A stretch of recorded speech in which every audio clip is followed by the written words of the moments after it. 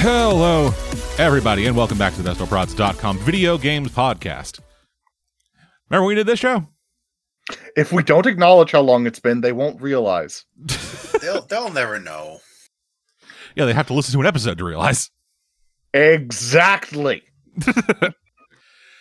Anyway, I'm dead. We got Cave. Howdy, folks. We got Alex. Hey, I survived Survived what? COVID. Oh, right. I forgot you got that. Yeah, that's what happened since the last one. Yes, I got COVID. Have all of us had COVID now? I have not.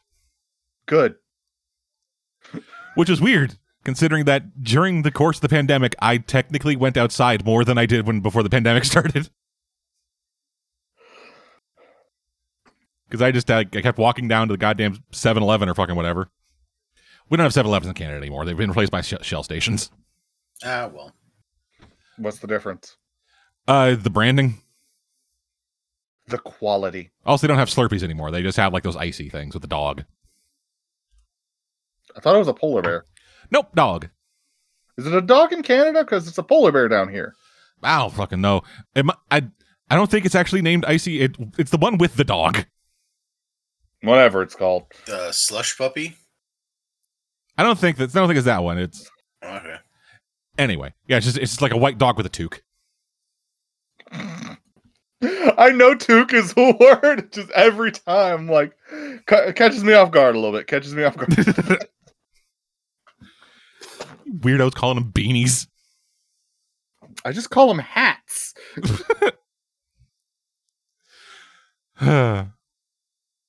Anyway, we're going to talk about video games, because presumably we played some. I got one. Alrighty, Cave. Damn, I'm on the spot now. Yeah, no, I'm going to start off by talking about the newest game on my list of things to talk about. Biomutant. It was okay. I didn't beat it. I'm going to play it some more. But, like, the combat was kind of fluid. It's fun combat. I fucking hate the character design. Yeah, and it's only made worse by all the little modifications you can do to your character in character creation. It's fucking horrendous. I love the fact that character creation actually affects your appearance. I actually really like that. It's a cool effect. I don't like the way the characters look. To anybody who hasn't seen anything of Biomutant, you can check out my video where I played the first beginning few minutes of Biomutant. Yeah. And like I said, I'm having fun. It's just, I'm still very early in and like haven't gotten to the point where any of the boring shit might be buried. Oh, I didn't have any fun with that game. That game is bad. Yeah, I had a little bit of fun with it. Like, character design stuff, yeah, that is... You make a fucking monster. Yeah, you do. Like, no matter... That's the furry game. Yeah, it's the furry game. I need to look up a picture of that. Yeah. Wow, that narrows it. Yeah, it was meant to be like furry kung fu in Eastern infused Western post-apocalypse. Because like we got like martial arts clans and they're like doing shit, and that's a big thrust of the game where it's like, hey, work with these martial arts clans. Pick the one you like better. I do have one major issue already with it though. Oh yeah? I could not stand the voice of the light side little monster. Like as you're going through the tutorial, it's like, pick good or evil, and I'm like, I'll pick good. Hi, I'm the most annoying character since Navi. Oh god, can I pick evil? I'm edgy and dark. There is no good choice here. Turn off voice acting. That might be what I have to do. Were you playing this on PC or console? PS5. You have a PS5? My father-in-law has one, so I just shared my account over there, and like I got it for free with PSN. So, well, alrighty then. Like, I didn't spend a dime on it. Cave is a PS5. Expect up-to-date game coverage from him. Don't tell a lie. He somehow managed to pull it off. Yeah. Why would I expect Cave to do any coverage or anything? That's less of a dig than you think it is, and I don't mean to sound that mean. We're supposed to be friends. But I did play another game a lot more. This is a much older game. Persona 3. I have about 14 hours in Persona 3. So you're still in the beginning 10%. I don't like it. Yeah, that seems to be a not unpopular opinion. And I don't like that I don't like it, but I know why I don't like it. If this were meat and potatoes, all I have is potatoes. The first dungeon was 2 minutes long, and there was next to no story attached to it. The schedule is out of control. I barely get to actually spend any time with any of my friends. What version of the game is this? It is the PSP version, I believe. Yeah, Persona 3 Portable. The visual novel one, yes. Yeah. And it's not fun. Well, I mean, don't enjoy this. To be fair to the rest of Persona, every Persona after 3 is kind of a visual novel. Like when you aren't, it's literally a visual novel in that you move the cursor. Yeah, no, around. It is the most visual novel of the later Persona games.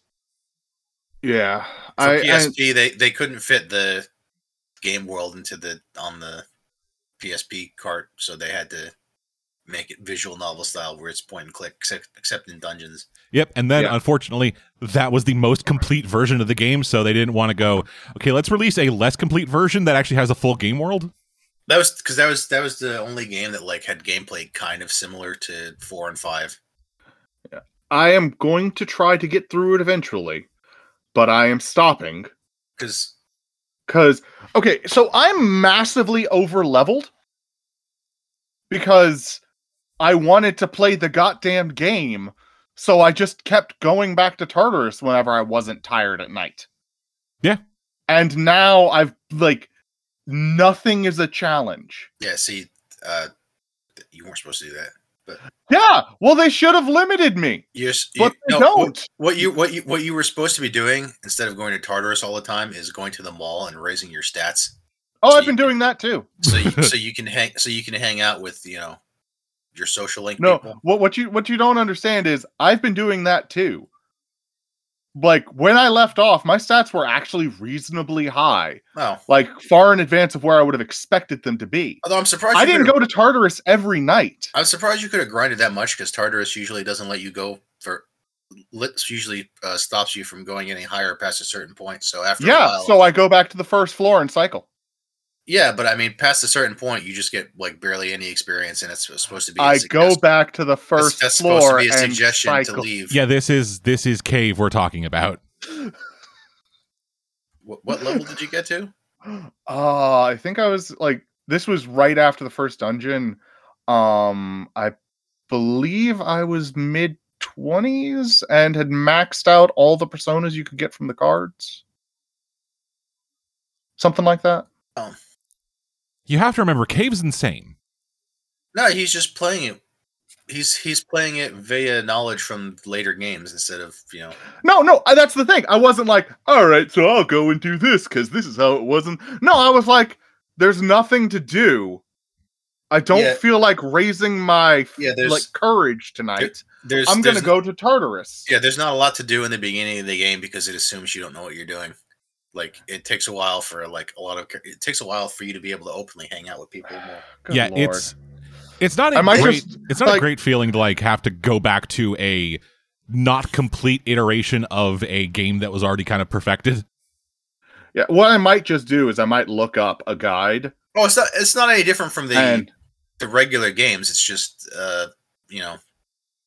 they hadn't quite worked the formula out just much yet. That's what I meant. 3. Like Persona 3 was the first Persona like that. Yeah, it was. And the gameplay is fun. I know why you kept grinding.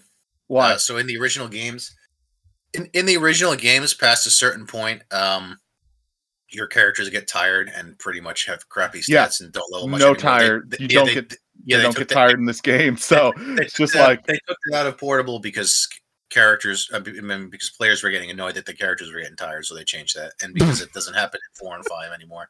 Oh my so god! That's why they changed it. Yeah, so no, that's like so, my so wife was if like, you're wondering why is the game just letting me blindly grind, it's because there's supposed to be a thing blocking you from doing that, but they took it out of the PSP. I wasn't wondering that because my wife, it's been, oh, you're only going to be able to grind for like an hour, and I was like, I'm gonna test that. Yeah, no. And then I was like, 4 hours later, it didn't stop me.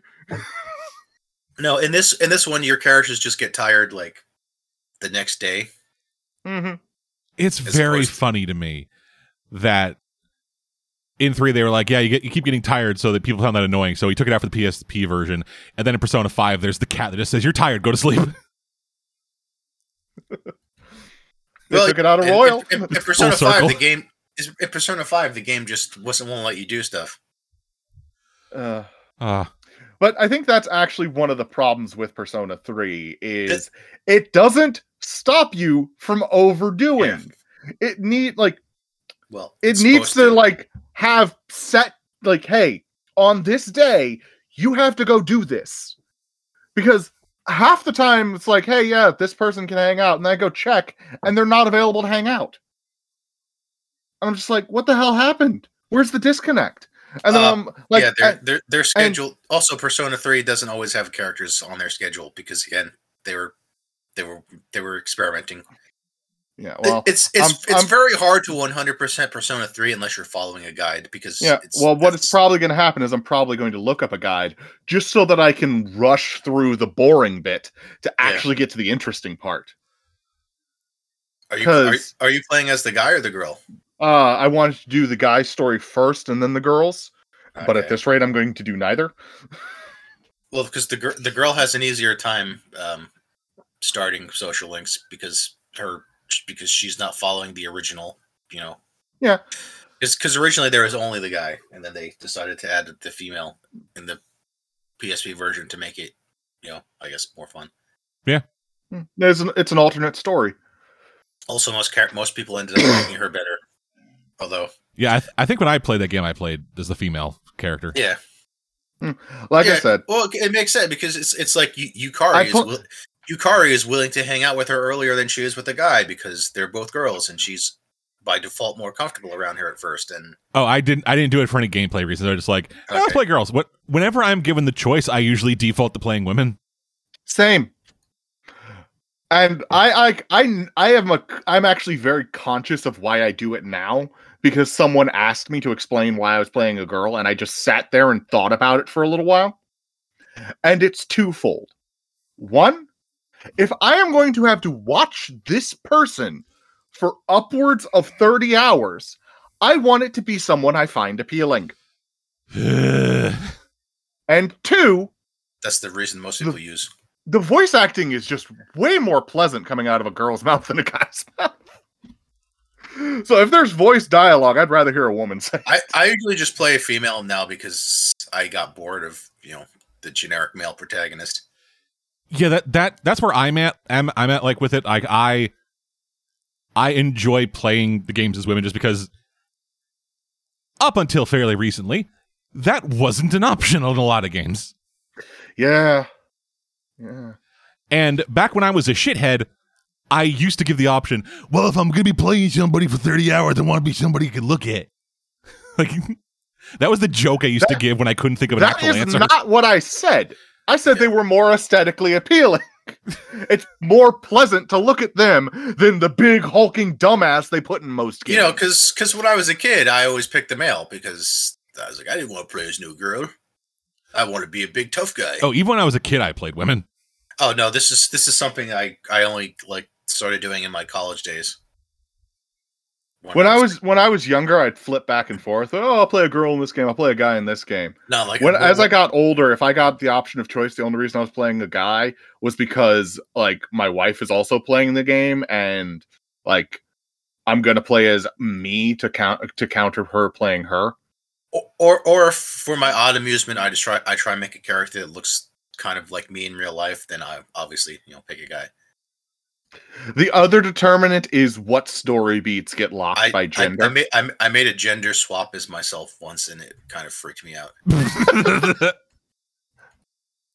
Like, if a game has romance, depending on who the romantic partners are available, that will sometimes decide that for me. It was Persona 3 that I did that, actually. I played the female character. I named her Alexis just because I couldn't come up with anything better. And then as the game went on, it's like, oh, you're so pretty, Alexis. You look good when you're wearing a skirt, Alexis. And I was like, okay, this is making me. This is weird. I don't like this. This is weird. I don't know if I like this. Questioning gender norms. No.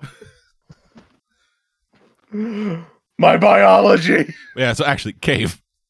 Yeah. What system did you play this on? Switch. I played it on Switch, which is the other reason why I had 14 hours on it, because I could just take it into the bathroom with me or play it while I was waiting for my car or something. Okay. So, literally, like, exactly what point in the game are you at? What month? I don't remember. Like, it's been about like it's been a few weeks since I last. How many of the big bosses did you kill? Do you remember? I have killed one big boss. The guy in the train. Yeah. Okay, so you're only like the second month of the game. My favorite thing about that was, oh god, we've got to rush, otherwise we're gonna lose. Blitz through. Yeah, it's not really that hard. It's just like, I'm massively over leveled. I also missed the first time limit request, which pissed me off. I was like, I didn't even know this was a thing. Why didn't you tell me this was a thing? You should know. Damn it! You should know it was a thing. This game's 17 years old. I'm gonna say I'm pretty sure she does tell you it's a thing. She tells you she wants to talk to you. Oh, and I'm like, oh, it's probably like the requests in Persona 5. Yeah, no, I'll just ignore that until I'm Persona 3. If somebody wants to talk to you, go talk to them because you're probably gonna miss something if you don't. Yeah, this again. They hadn't ironed out the formula yet, so. It's like, oh yeah, 2 iterations from now they have this worked out. So I'll assume it works the exact same. Hey, I admit that was a fuck up on my part. Like, I'll admit that. I was gonna say, right, you're playing as the guy, so you can only get Elizabeth. What? Oh, you mean the room attendant? Yeah, the room attendant. So yeah, so if you're playing as the girl, the worst part is I actually know a lot about the game because I've done a fuck ton of research. Oh. I just forgot that part. Like, I get into it and it's like, oh, she wants to see me. I'll go tomorrow. And then I kept forgetting. And then I finally go see her and it's like, hey, I have requests. One of them, you should have done something 3 days ago. Yeah. I was like, fuck. Yeah, I hope this doesn't hurt. A lot of her requests are, I'd like you to get me a specific item, and you always have to get that item on that specific day of the calendar, or else you messed up. It tells you when it is. It's like the best day to get this is probably, like 5/7 or whatever. But I wish I could critique the combat, but I can't because I'm still in the very beginning, so I don't know if it gets more complicated. No, it's the combat's pretty easy because again, the first game had in the first game you could only it is the first game. First iteration of the game, you could only control the main character. Everyone else was computer controlled. I've actually debated just setting them all to autopilot because of how easy it is. I mean, if you're over leveled, that might work, but past a certain point, they're all going to get killed because the AI is really stupid. Yeah, you can just pop in and rush. I do that when I'm going through the lower levels again. There's a reason there's a meme of please heal me, Mitsuru. Oh, and then she casts the charm spell, and then you die. I didn't know that was a meme. That is, yeah. I'm so glad I'm not playing that version. God, I have never this. Have any of you played like a Persona game with just everyone on AI? Yep. No, because I remember exactly how bad the AI was in 3, and I'm like, I'm never doing that again. Persona 5 is stupid easy, so I've done that. I've done almost every challenge playthrough that I've been able to find on the internet of Persona 5 now. Yeah, I have never played them with AI. I fucking hate AI. The difference in the battle system is you can block, which you couldn't do. You couldn't do in the original game. The only thing you could do was deliberately pass your turn. So I did a full playthrough where I couldn't do anything and I had to leave it all up to my AI companions. Yeah, in the PSP version, you can block because you could do that in 2. You get up after being knocked down immediately the next turn instead of having to take a full turn to get up. and you can control your party members. That's the difference. Huzzah! Except as a trade-off, the protagonist can only use the swords. In the original game, the protagonist can use any of the That's why characters. I can't use a bow. Yeah. Oh, I was excited to switch weapons around. No, in the original, no, because they didn't have. I guess they didn't have the resources to make their female protagonists have animations for using all the weapons too. So they were just like, okay, he can only use swords now. I'm pissed now. Yeah, in the original game, he could use all the weapons, but I was like, I'm gonna give my guy a bow. Yeah, well, now it's like, well, you can control the other party members now. I thought it was like event locked or something. No, he can. They changed it because of the PSP limitations and because you don't desperately need the guy to be able to use every weapon now because you can actually tell your party members to physically attack and not just rely on is the AI going to physically attack? The answer is they're not going to unless it feels like it and it has no SP left. Yeah. And even then, you never know when it might do something stupid, like just decide I'm not going to do anything this turn. Now, there are a few things I actually really like about Persona 3. Okay. I like the split up mechanic. I really like the split up mechanic. Oh, that's right. That is still in there. Because that's just a really great way to like clear a floor if you don't care. It's also a good way to like get your party members EXP if you're like, yeah, you guys are weirdly lower level than me. Go fight things. And then you just sit at the stairs waiting for them. It's actually a strategy in that if your party members are fighting on their own, it's basically like percentage based on how much damage they do and how much damage they take, and based on the level difference. So you can just stand nearby and heal them through the menu, and they'll always win. That's awesome. I didn't know that. Unless you run out of. Oh my god! I missed an opportunity to kill the Reaper. Then. Well, the Reaper will kill them too fast for you to do that. No, because my guy was actually holding her. Like it was Yukari, I think her name was. Yeah, Yukari. Yeah. She got cornered by the Reaper, and like she was actually like fighting them for a good solid minute or two down in the corner of my screen. I was like, I'm just gonna let you die and then resurrect you if I can. I mean, I'm pretty sure that strategy won't work with the Reaper because he kills him too fast. I'm gonna just let you die because you use a bow and I can't, and I'm petty. Or he doesn't That's take not what it damage. was. It was because I didn't want to fight the Reaper. Yeah, I mean that is a good way to avoid fighting the Reaper by just letting your party member get killed because it's not a game over if they get beaten up by the Reaper. Yeah, that is my biggest problem with the Persona games. Is it's auto game over if you go down. But if another party member goes down, Mediaran or no, I mean that's just how Shin Megami Tensei games work. If I hate it. The main character dies, it's over. Yeah, it makes sense in Shenten because like none of those demons really like you. But in Persona, they're your friends. They're gonna cast the healing spells. Like, why did I buy all of these healing items, guys? If you become good enough friends with them, they literally pick you up in battle. But the second you like fall unconscious, they're like, "Well, might as well just lay down and die." It's the fun. I believe there's a plot reason why if the main character drops for any reason, like you instantly lose. It would be very funny to me if in Persona 3, the one where they shoot themselves in the head to summon their personas. Yeah, it's like main character goes down, then all of them just kill themselves. Main character goes down. All right, guys, it's time for the one real bullet. they all just you see all of them just reload their guns, just blah. This is the darkest shit. No, it's like in 4 and 5, you're the main character is in competition with other antagonists as far as whatever the evil god's plan is. So if they go down, then they lose. And they lose according to the game. It doesn't matter if somebody heals them. 30 seconds later, it's like if they go down, they're flagged as losing and the world ends or something like that. Is that like that? I may be misremembering something, but like, wasn't like in like Persona 1 and the 2-2s? Wasn't it like there was like some fucking weird god that like summoned you and was like, "Hey, you are my chosen person," and then going forward, that was just like relegated to when they see the blue butterfly. Yeah, that's true. Yeah. I forget what his name was. So if the contract holder goes down, Yeah. It's Philemon.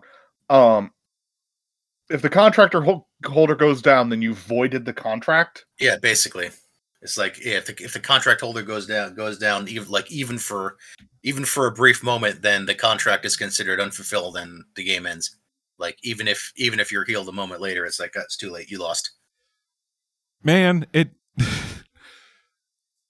the people making this were assholes. No, that's just No. they're like, This is no. Let me finish. Okay. If the people making these games were assholes, I can imagine a world where you are doing a social link, you social link wrong, and get your character kicked in the balls, so then they just fall unconscious and die and game over.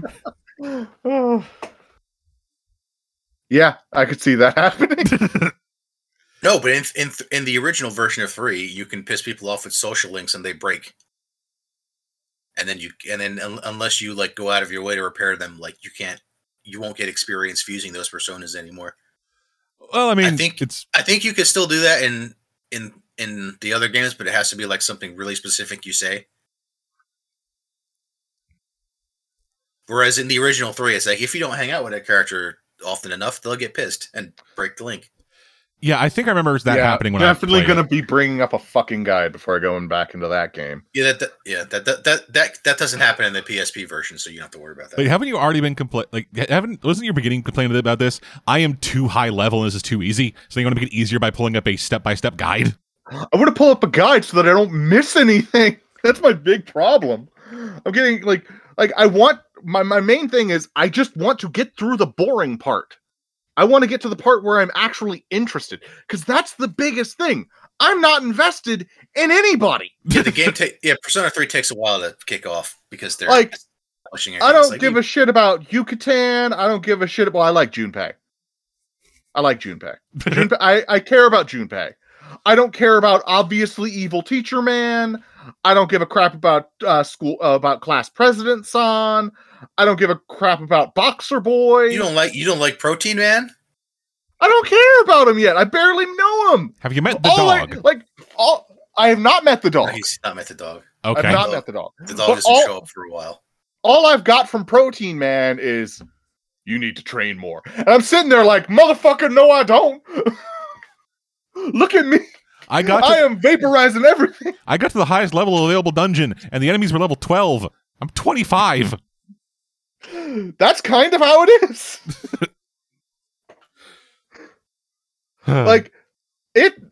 When I got the second floor of Tartarus, I was only getting like 5 or 6 experience. I was not getting enough to even notice a change in my EXP bar in the first floor of the second level. As I got higher, I started actually having to work for it until I got through it twice. But I cannot understand how people can grind like that. I hate it. I get bored and I love having games like that on my Switch, because I'll just be like, well, I'll just be playing, just motoring through, autopiloting through easy fights while training, while watching TV or listening to an audiobook or something. Yeah, there have been so many games that I've played that have required you to do shit like that. And I don't mean like, oh yeah, it's suggested to do this. I mean you actually had to, because you were not strong enough and there was no other way to become strong enough to continue the game.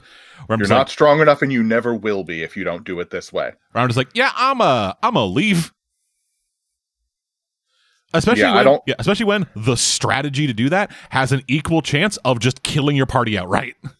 Yeah, I don't enjoy doing that either. One of my favorite I hate this moments, I was playing the original Final Fantasy, and one of my friends said, "Hey, do you know about the Power Peninsula?" And I was like, "The fuck? What's that?" It was like, "Oh, it's a great way to rapidly level up your characters. Just go here." And I was like, "Okay." So I went there and died instantly. Yeah, the Power Peninsula.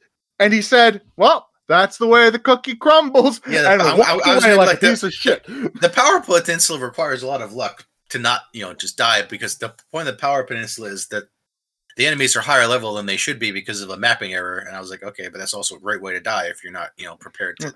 The big thing is to know what enemy you can fight and run the fuck away from everything else. Yeah.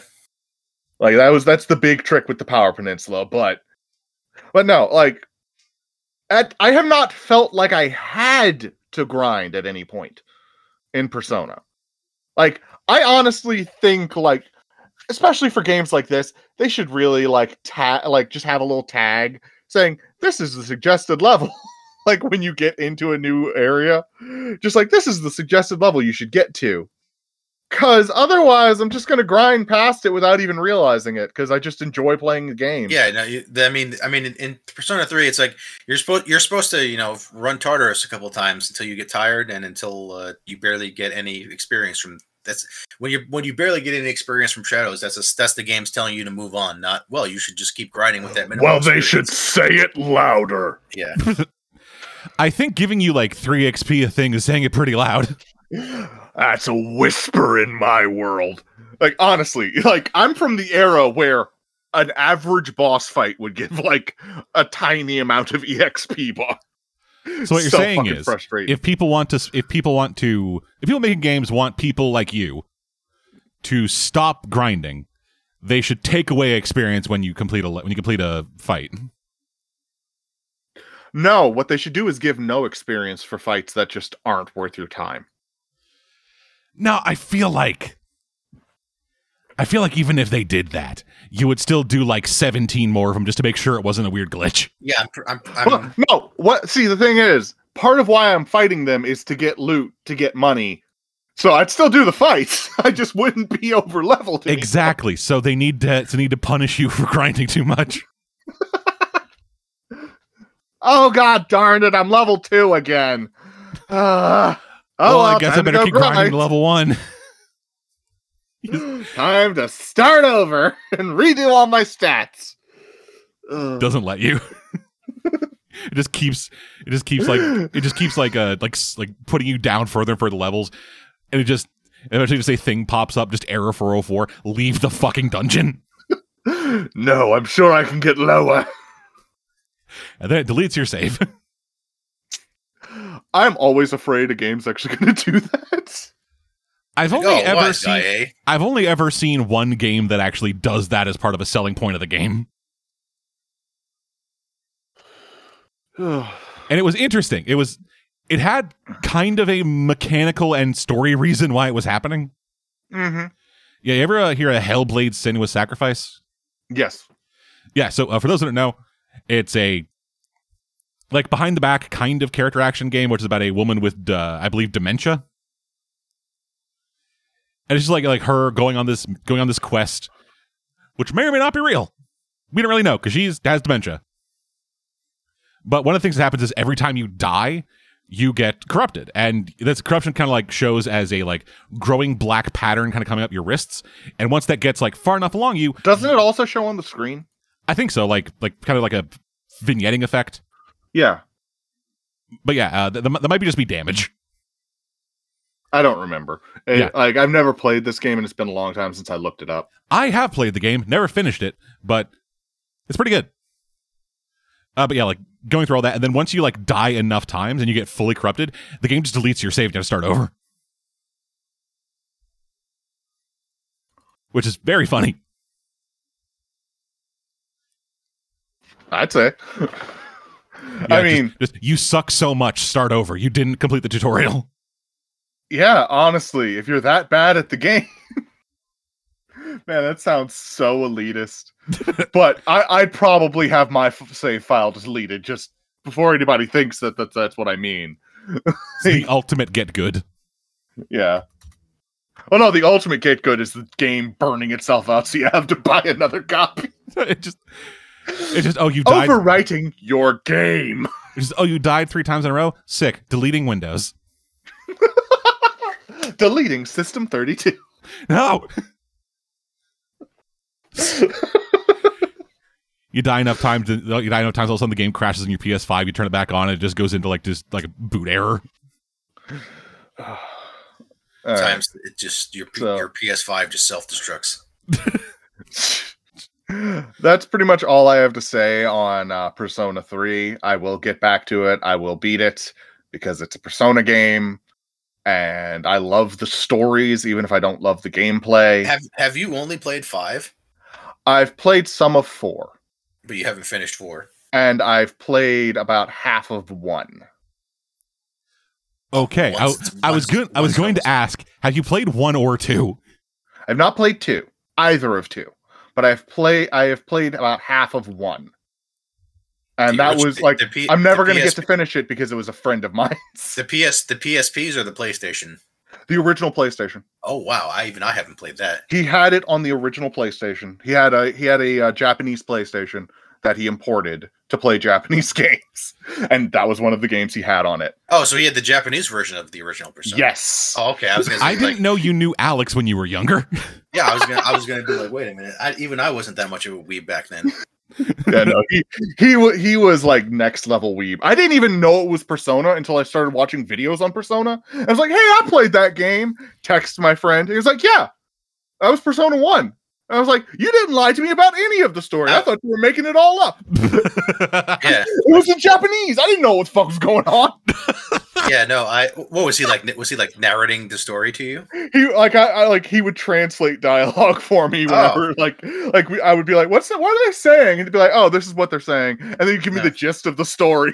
Oh, I yeah. eventually got bored with it because I was stuck with the inferior American version of the PlayStation. Well, I would have been, but I never played it. But you know, in the American version, they cut out like half the game for some reason. yeah, I recently found out that they like made racist caricatures out of some of the characters. Yeah, And I was just like, seriously? Why? Wait, the Japanese version or the American remake did? The American remake, like, it turned one of the characters into like a stereotypical black person. Yeah. Wow. Yeah. It was just like, what are you doing? Why? That's usually reverse. I know. Well, the thing is, they weren't a black person at all in the original, so they darkened their skin tone to make it look more. They blackfaced the character. It's the character to make it look like there was more than just a bunch of the same Japanese people. But for some reason, the character writing back then made him like this. Yo, dog, what's up? I'm the homie G. Yeah, basically, it's like it was the '90s. That's how characters like that tended to talk. Yeah, but like the 90s also had Blue Mr. Popo.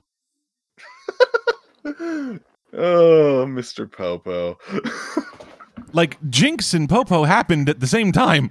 The weird thing is, nobody really cared about Mr. Popo. Like they were mad about Jinx. I don't recall. I guess because Mr. Popo showed up so rarely that most people didn't. It was care. mostly because people were really against Pokemon.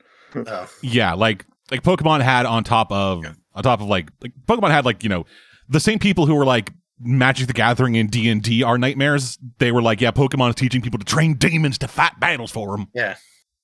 They're going to fight against the white supreme state. Wait, like what? it took them 20 years. Also, they're racist.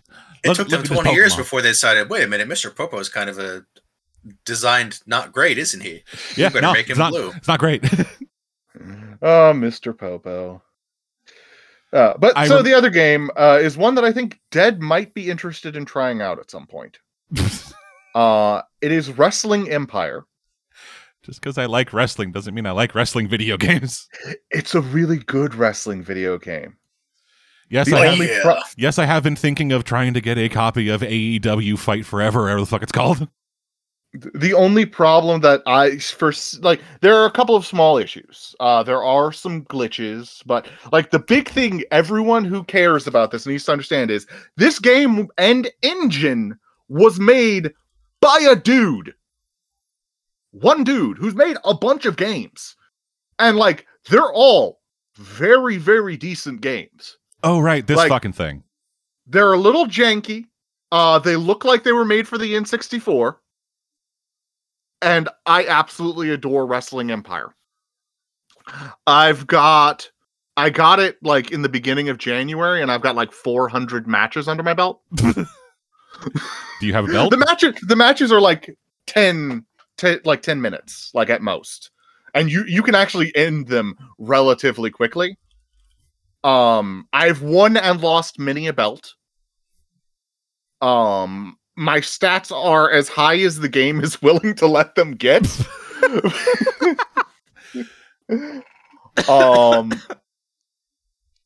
I have been cheated out of matches. I have legitimately lost matches, but I have won the majority of my matches. Now, I will state this. This is not because the game is ridiculously easy. It's because I'm playing on easy mode.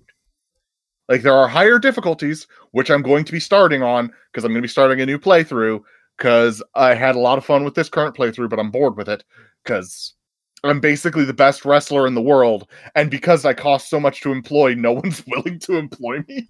Hell yeah. So they keep her like, yeah, you could go to wrestling school, and I go to wrestling school for like 2 weeks, and then someone's like, hey, I'll hire you for any price so long as you don't get creative control. And I'm like, bitch, I have a 36 win streak.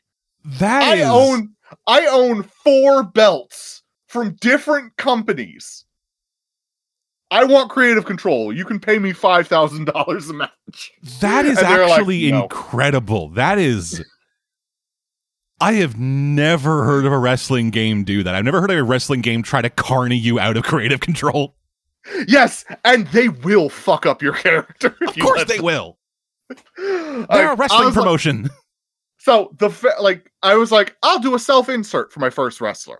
So I'm myself, and I'm caveman. So my gimmick is I'm a caveman. I've got a baseball bat for my club. I go in wearing cheetah print, and I beat people to death. And that's my thing. And I'm a face because I forgot to change it to heel. I hope not actually to death. No. Well, yes, actually. You can kill people in this game. Oh, good. But it reflects very poorly on you. I would hope so. It can get you fired from your promotion. If it was like obviously intentional, like the match was over and you just kept hitting them with a hammer, like, and weapons, like, so I've one of the videos I watched said that this was the way they do it in Japan. Outside of the ring, weapons are legal. Yeah, that sounds very Japan. So what I love to do is throw them over the ropes, because if you use the right move, you can literally launch them like 20 feet into the air. Nice. And then jump off of the ropes onto them, and then go and pick up the baseball bat that I brought into the ring with me. It's a barbed wire baseball bat now. And then just hammer on them until they're at like half health, and then I'll quickly get back into the ring to have a legitimate match from then on.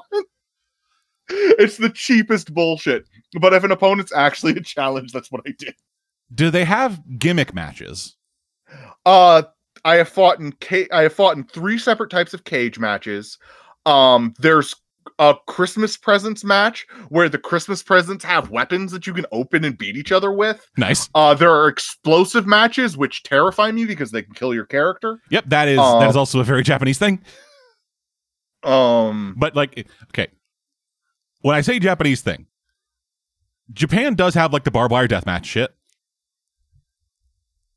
It's all gimmicked. Everybody. There are explosives in the ring, all that shit. Everyone knows knows the explosives are, and it is kept as safe as humanly possible for a man whipping another man into slightly stunted barbed wire.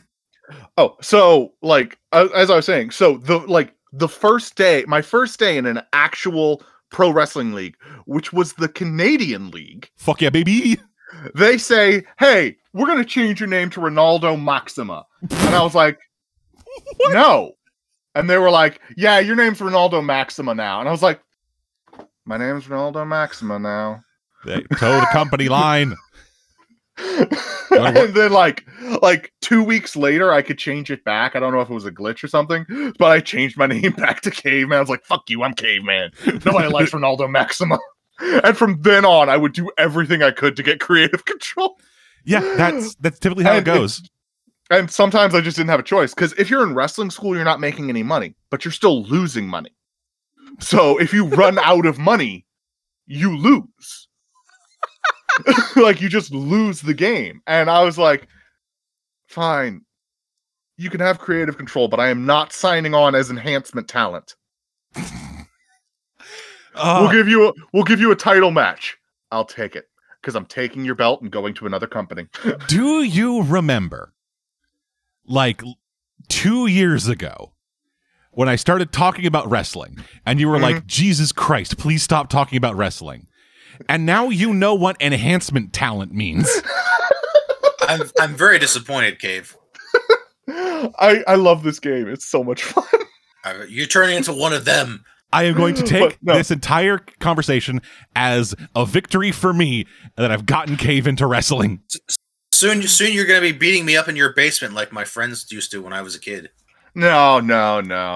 That would require either of you to be in the same state. I don't have a basement. Okay, he doesn't have a basement. But no, so like one of the things I adore the most about this game is the fact that like major wrestlers from every like major company are represented to a certain extent. Yep. And you can change all of the names back. There's actually like wiki pages devoted to IDing who every wrestler is in real life. Actually, here is a question. Shoot. In the names that you've looked up, have you seen Chris Benoit? I don't remember. Okay. I think so, but I don't remember. Okay. That Let me don't know how to quickly feel about Google that. Okay, no, I do know how to feel. Bad. Let me just check. Yeah. How do you spell Benoit? Benoit. Is that the guy that went nuts? Yes. Okay, yeah, I know who that is. No, he is not in Wrestling Empire. Okay. Good. So this game wasn't made by an asshole. No. Because I'm pretty sure the only way he'd be in is if it happened before. well, no, like happened, because they have a pretty strict. You do not talk about Benoit. well, no, this thing isn't a officially licensed product. Yeah, this isn't officially licensed.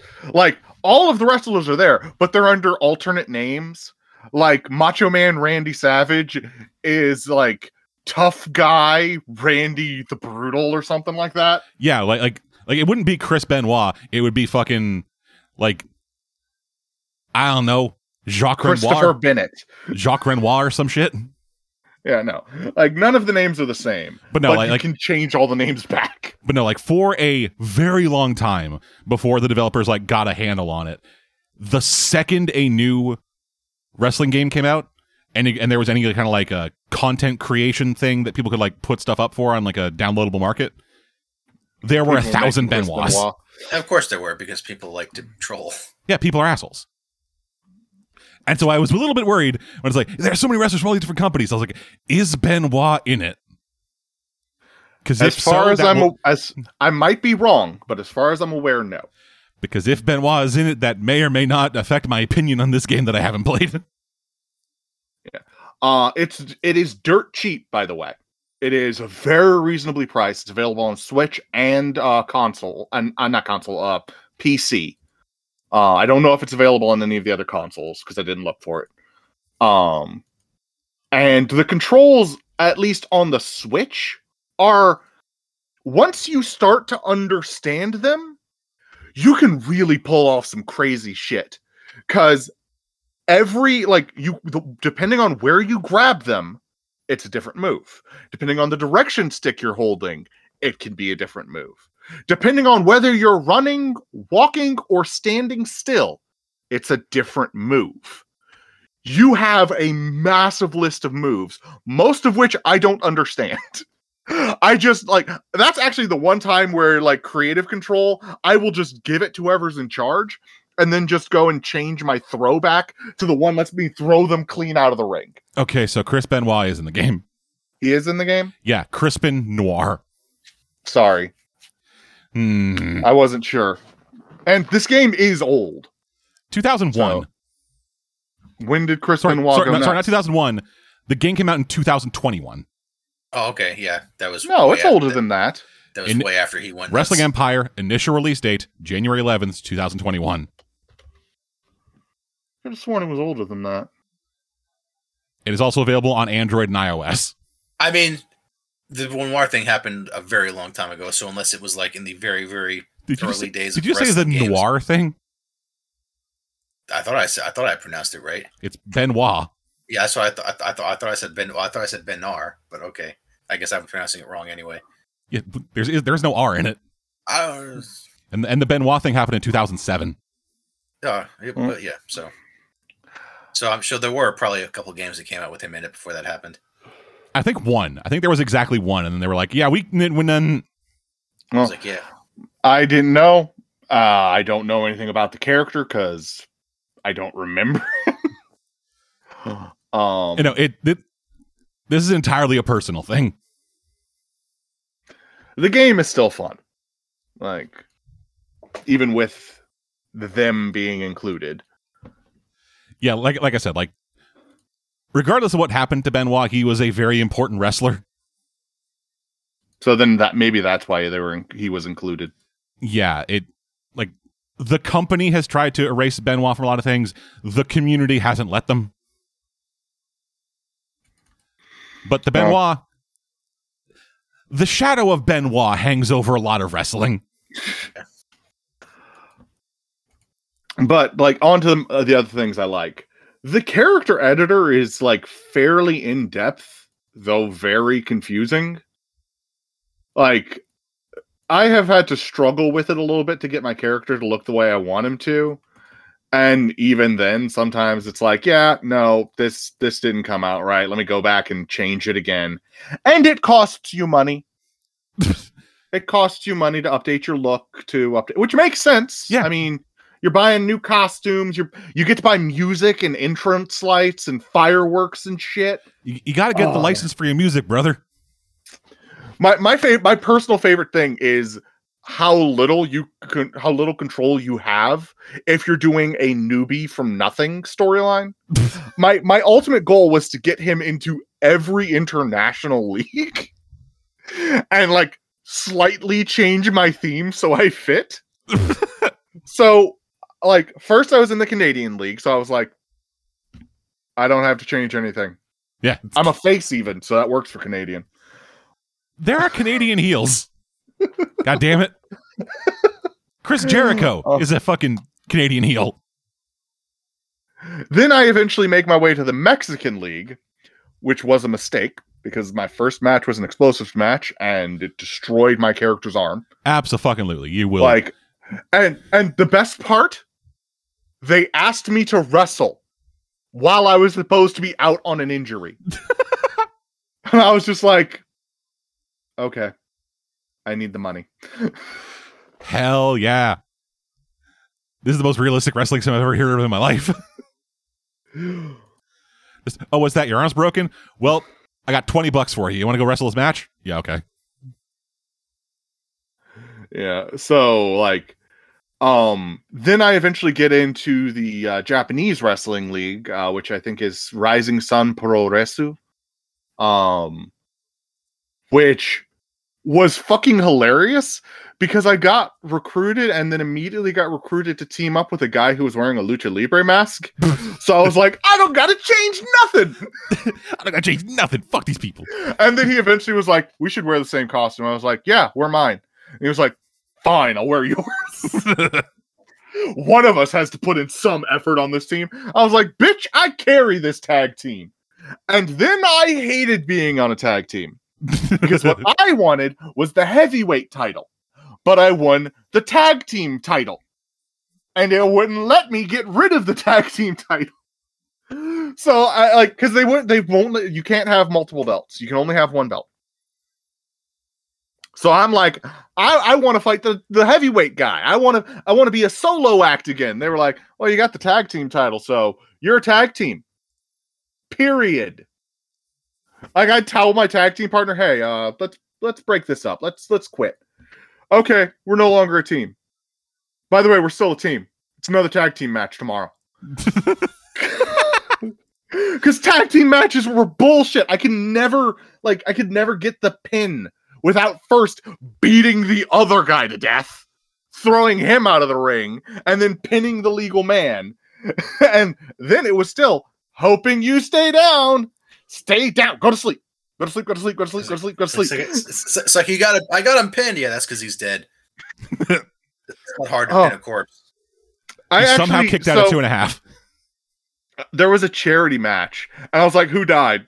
And no one had died. And I was like, "Okay." And then, like 2 matches later, by the way, this guy's dead. Next match is a charity match. And I'm like, "The fuck." What the fuck?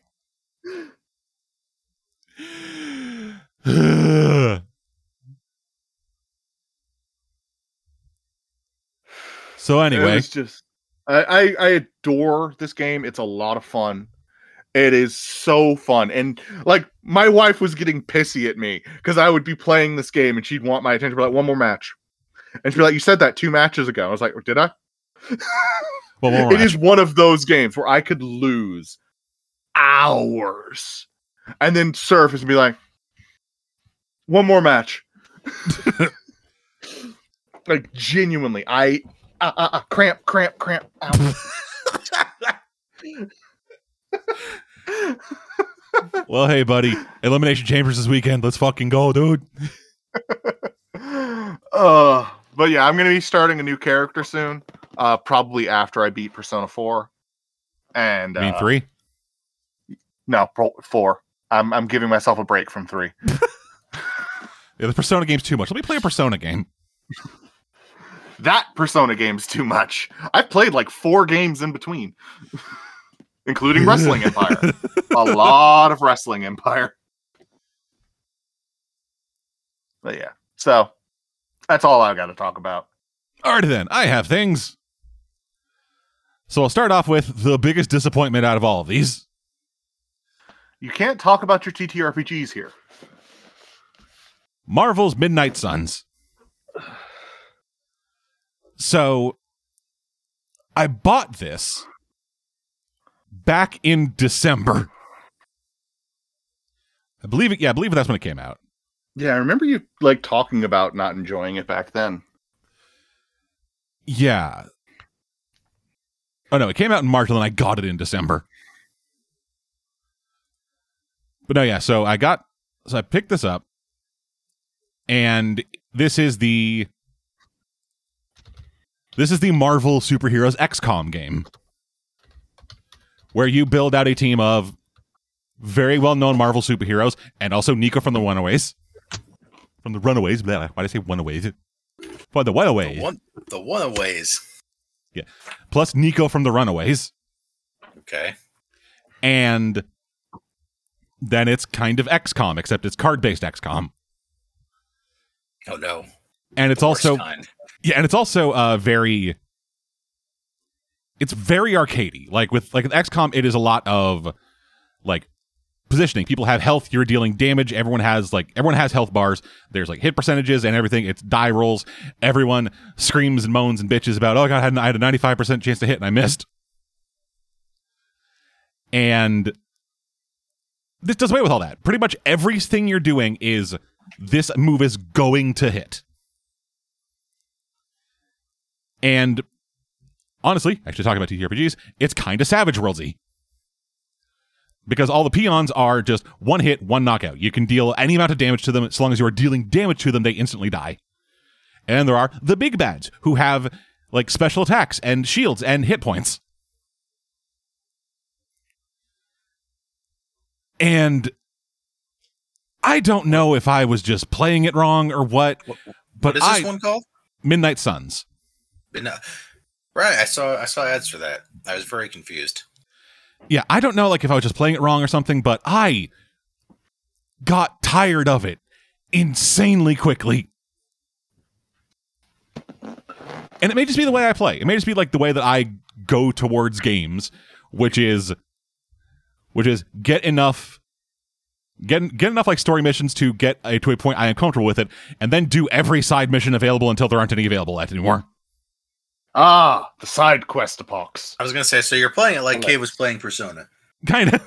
The way I play every game. Yeah. Like I'm replaying Ni no Kuni Revenant Kingdom right now, and like I'm level 50 in a level 35 dungeon because I did all of the side quests, all of them. Yeah, and so every time you like go select a mission, because it's XCOM, you have a base. The base is where you do like character and gear management. It's where you like train your people and give them new abilities. It's also where you do, for lack of a better term, the dating sim aspect, which is gaining levels and friendships with your party members. Okay, so it's not actually a dating sim. It's not actually a dating sim. It's I've seen people compare it to like Fire Emblem Three Houses. Okay, That's nice because I like games that let you actually like build bonds with the characters that you're throwing to their immediate doom. Yeah, and I don't know if it's just because like years have passed now, but I'm starting to very much dislike morality systems because they're always poorly done. Okay, so you aren't playing as a pre-established Marvel character. You are playing as a new OC, please don't steal, called the Hunter. Which is like you are like the daughter of Lilith, the mother of monsters, and she's coming back to like fuck up the world and kill everything, and Hydra's working with her. So then the Midnight Suns, which are Magic from the X-Men, Nico Minoru from the Runaways, Robbie Reyes, Ghost Rider, and Blade. The four of them working out of a pocket dimension holding a piece of Salem, Massachusetts. Which one was Robbie Reyes? The one with the car. Okay. Yeah, I liked him. He was cool. He was great. They changed his character completely. Which is to say, they change his origin of his powers completely, which I fucking despise. Yeah, I remember you grieving about that. Yeah, for those who don't know, Robbie Reyes is not a regular Ghost Rider because he doesn't have a spirit of vengeance. He's possessed by the ghost of his uncle, who was a murderer, right? Yeah, like a satanic murderer, and he like started like slowly possessing Robbie's body, and then Robbie was like, "Hey, fuck you! I'm gonna keep your powers in your car." And then Eli Morrow was just, "No, let me out! I want to kill your brother." He's like, "No, fuck you! I love my brother." You chose the wrong person to kill. Anyone else and I would have allowed you. Really? No, I'm a good guy. Yeah, I know I throw flaming hooked chains into people's fucking faces, but can we just agree Ghost Rider is the most metal superhero? Yeah, he is. He is literally an album cover. But like an album cover for Disturbed. But no, Penance Stare sounds like a death metal song. Sounds like butt metal. Anyway, so yeah, with the morality thing, you've played a Mass Effect. You know how it goes. You have the Paragon and the Renegade. Paragon will give you some benefits to talking to and like form relationships with some people, and then Renegade will help you with other people. Dialogue options aren't great. Renegade doesn't really help you with other people. It just makes certain people scared of you. Isn't Jack no super down for you? Yeah, she's super down for you, but honestly, if you're a Renegade, you can pretty much bully everyone into being obedient. Yeah. There's less obedient and more whatever. It's been a while, so I may be misremembering. I don't know. I remember you punch if you choose certain Renegade options, you can sleep with Jack and then go get a regular girlfriend. But anyway.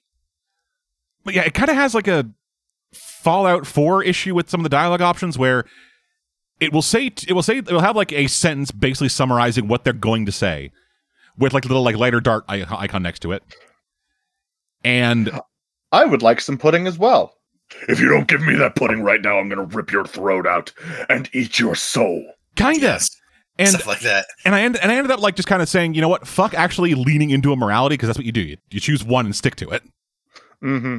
I just said fuck that because a bunch of the light options just sounded like being an asshole. Oh, lovely. Like straight up, one of the big things, like one of the character things for the game is the caretaker. The person who kind of like oversees the Midnight Suns and maintains this fucking area. She was like feeling guilty because she was supposed to be training Scarlet Witch into like controlling her powers, because this resets a lot of shit and Scarlet Witch is now just back to being, I can't control my powers and I'm going crazy. Yay, that's the best version of her character. Absolutely. Avengers Disassembled is the best story and it should be every story. No, that's Civil War. But anyway, so yeah, she was having trouble controlling her powers, and so the caretaker sent her off to go train with Doctor Strange. Because according to the caretaker, I did not know how to help her, and she was a danger to everyone here. And the good guy option was, so you just abandoned her? What are you, a monster? Jesus Christ. I'm like, no, God. she made the correct decision. It was like a hard decision to make, but it was also the correct one for everyone involved. If you aren't helping someone, send them to someone who can help them. Yeah, abso-fucking-lutely. If you aren't helping, you're hurting. Yeah, and like so many of like some of the dialogue options stuff, I just did not like them. And like I said, all the fucking dialogue options sounded fucking weird, and the good and bad choices just added like another meter to keep track of, because every person had, like, every team member had their friendship meters, and then you had the meters for the good and evil stuff, and then you had your own leveling up meters, and then you had the fucking gacha machine in order to get new powers and abilities to use in combat, because yeah, there were 2 different gachas. I fucking hate gachas. I hate gachas. Why are they the in thing now? Because why are people's tastes so bad? I don't know, dude. They're gambling without really gambling. So it's like, are people such gambling addicts that they're like, I'm gambling without actually gambling. This scratches the itch I have that's not making me go to Vegas and gamble my life savings away. Yes. Yeah, kind of. That's really sad. There's a reason that I only play gambling in video games, and it's because all it costs me is my time. There's a reason I don't gamble. But yeah, it's like there are 2 different gachas. One of the gachas is it was actually important because it was giving you new cards and abilities to be able to use in combat. Because going into combat, you build a deck based on like 8 cards for every player you're bringing to combat, which is like every time you go into combat, you're going in with 3 people. Typically, the hunter, a person who is necessary for that mission, and then one other person. And yeah, then you build a deck for all of them based on the cards they have. If you get duplicates, you can use those duplicates to level them up and make more powerful versions. And it was just, having it be card-based was already weird. Because it's entirely possible to go into a mission and then draw a hand of nothing you can play. Which that's always fun. And you get 2 free redraws, which you can also then draw into shit that you can't play. And then on top of that, in order to actually get new shit, it's the loot box that you get in the mission. Which then gives you 3 options, and you only get to take one of them. But I immediately got the upgrade that gave me 4 options, let me pick 2 of them. Because why the fuck would you not do that first? Yeah, it's like, always get the upgrade that makes it easier for you first. Yeah, and then the second gacha gave you fucking weird artifacts that could only be used in situational side mission things in the sanctuary, which is like a little hub area, that never told you how to unlock them and required you to run around a massive fucking area just doing busy work. Oh god, what was that game called? This sounds like a crappy version of Marvel Ultimate Alliance. Yeah, a little bit. Like here's the thing. I loved the Crypt when it came out in Mortal Kombat 9. Stop making the Crypt. Because that's what this is. If you took the headquarter base management from XCOM and combined it with the Crypt, you'd kind of get this thing. Because like there's like this massive fucking area you have to run around in, which you like have this like entire side story going on with Agatha Harkness, because she's a ghost just kind of following you around, just hanging out, being a bud, because she was like your stepmom or whatever. Then, as you're running around doing that, you're unlocking powers that then let you access new areas of the map, which then give you time-locked secondary missions that don't tell you how much time is required for it to actually unlock. There's a night and day cycle. I say cycle. It's day when you wake up, you go to a mission, you come back, it's night. Then you go to sleep, it becomes day again. And you have to like... Oh, it has a cat that yells at you to go to bed. Not really, because you kind of just run around doing whatever, and then as soon as you run out of things to do, then you're just like, okay, I guess I'll go to sleep and have new things to do spawn. Because there are also herbs and shit you have to collect in order to make one-time use items for use in combat. Oh, good lord. They overcomplicated this hard. Let's think, it's not even complicated. It's just exhausting because it's so much. Like, none of it is...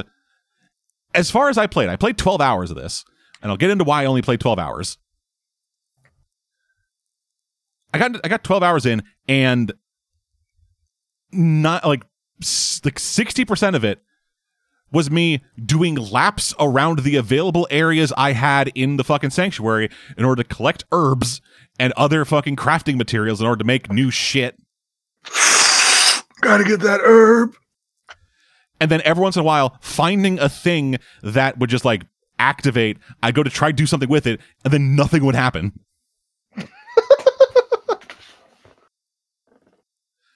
And that was on top of also making all the weird like relationship decisions I had to make with everybody in the fucking place, because like every single person like levels up individually, and then once they get like high enough level, then they go, hey, can you meet me tonight? And then you go and hang out and like have a quote unquote meaningful moment together. At which point they level up to the next thing, which I think just gave them like more XP for going in battle with you. I'm not 100% on what the benefit was there. I also haven't played this game in a couple months, so some of it's hazy. Oh, and then the reason I haven't played in a couple months is because the game fucking locked itself on me. Huh? So I was playing it, just playing along, doing whatever. Things were going fine. I went out and went and hanged out with the nerds, which were Peter Parker and Peter Parker and Robbie Rodriguez. I almost called him Jaime Reyes. When I was hanging out with Peter and Robbie, and then Iron Man was there also looking at nerd shit, and everyone else was like, okay, is he going to try to take control of all of our projects? Because we don't want that. That is the most real. Like, that is absolutely how that group would react to each other. Yeah. Like, Mr. Stark, could you not? Mr. Stark, leave, please.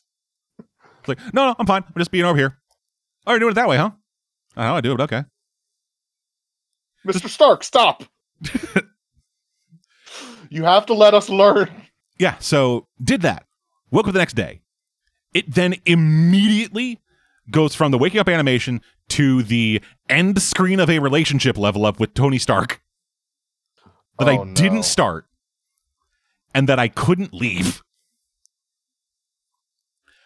I rolled the save back and didn't do the thing with like the fucking with the nerds. Group. Nerds. It then jumped me right back into that thing. I reloaded an even earlier save. Did it again. Same thing.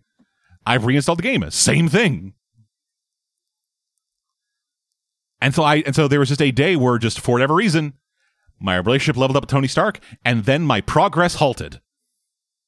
Which seems appropriate for a relationship with Tony Stark. I was gonna say that sounds like they're just being realistic there. Is this a known bug? Like, did you do any research? Yeah, I tried looking it up. No one else has said anything about it. It's weird as hell. But then again, it could also be buried in every other complaint about the game, because the game launched with Denuvo. Which, for those who don't know, Denuvo is third-party DRM software that is proven to have a negative impact on a game's performance. And people keep using it. Also, the game launched with myriad technical issues because of course it did. Devs, I know you're not going to listen, but I'm just going to tell you this. By including DRM, you make it more likely people are going to pirate your game so they can get a working copy. Also, just finish your fucking games before you launch them.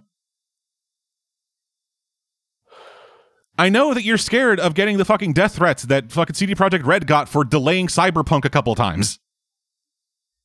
And then for not delaying it any further.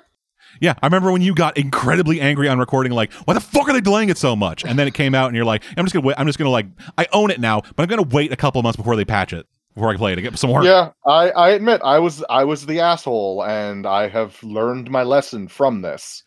Yeah, I don't I have never given a shit about people like, hey, they delayed their game. Cool. Does that mean it'll work when it launches? 50-50 bet it says no. 50-50 bet it doesn't. No, it won't. Never does. They can't fucking release a goddamn game that works. I'll get into some thoughts about that later, but anyway, moving on to a much simpler game that I found very frustrating for an entirely different reason and a much more enjoyable reason. I've been playing Crash Bandicoot 4. Hooray. I thought we weren't going to talk about that. Am I missing a joke? No, I just was saying that randomly just because it's just, I'm just being weird. Ignore me. Are you okay? No, never. Anyway, Crash 4, It's About Time. That's the subtitle of the game, not any thoughts about it. Yeah, so it's Crash Bandicoot. Have you played a Crash Bandicoot game? Very long time ago. Yeah, it's like that, but modern. Back in the dark ages. Yeah, it's like that, but modern and good. Which, in fairness to Crash Bandicoot, those games I think are still pretty good. On average. Yeah, and this one is a good one of them. I guess the big selling point for it is, or I guess the USP, the unique selling point for it is the new masks, because there are new masks. They're called the Quantum Masks, because again, the game is about time. And it's 4 new masks that give all new powers. I believe it's 4. Yeah, it is. Yes, it's 4 new masks that give all new powers. And they do actually kind of make the game a little bit more interesting and do some interesting things with the challenge. There's a mask that does shifting of some kind, so it's like things are out of phase with reality, and then you hit a button, they phase back in. It uses for platforms and obstacles and shit.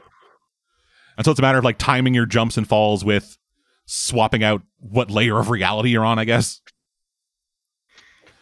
There's one that makes your spin attack last indefinitely and gives it momentum and some flight. So you're using it to break heavy boxes and just launch yourself off platforms and just fly, basically. That sounds awesome. There's one that flips gravity, which that's self-explanatory. And the one that slows down time for faster moving platforms and hazards you got to get through. You don't get access to all of them at once. It's basically certain levels will give you access to them when you need them.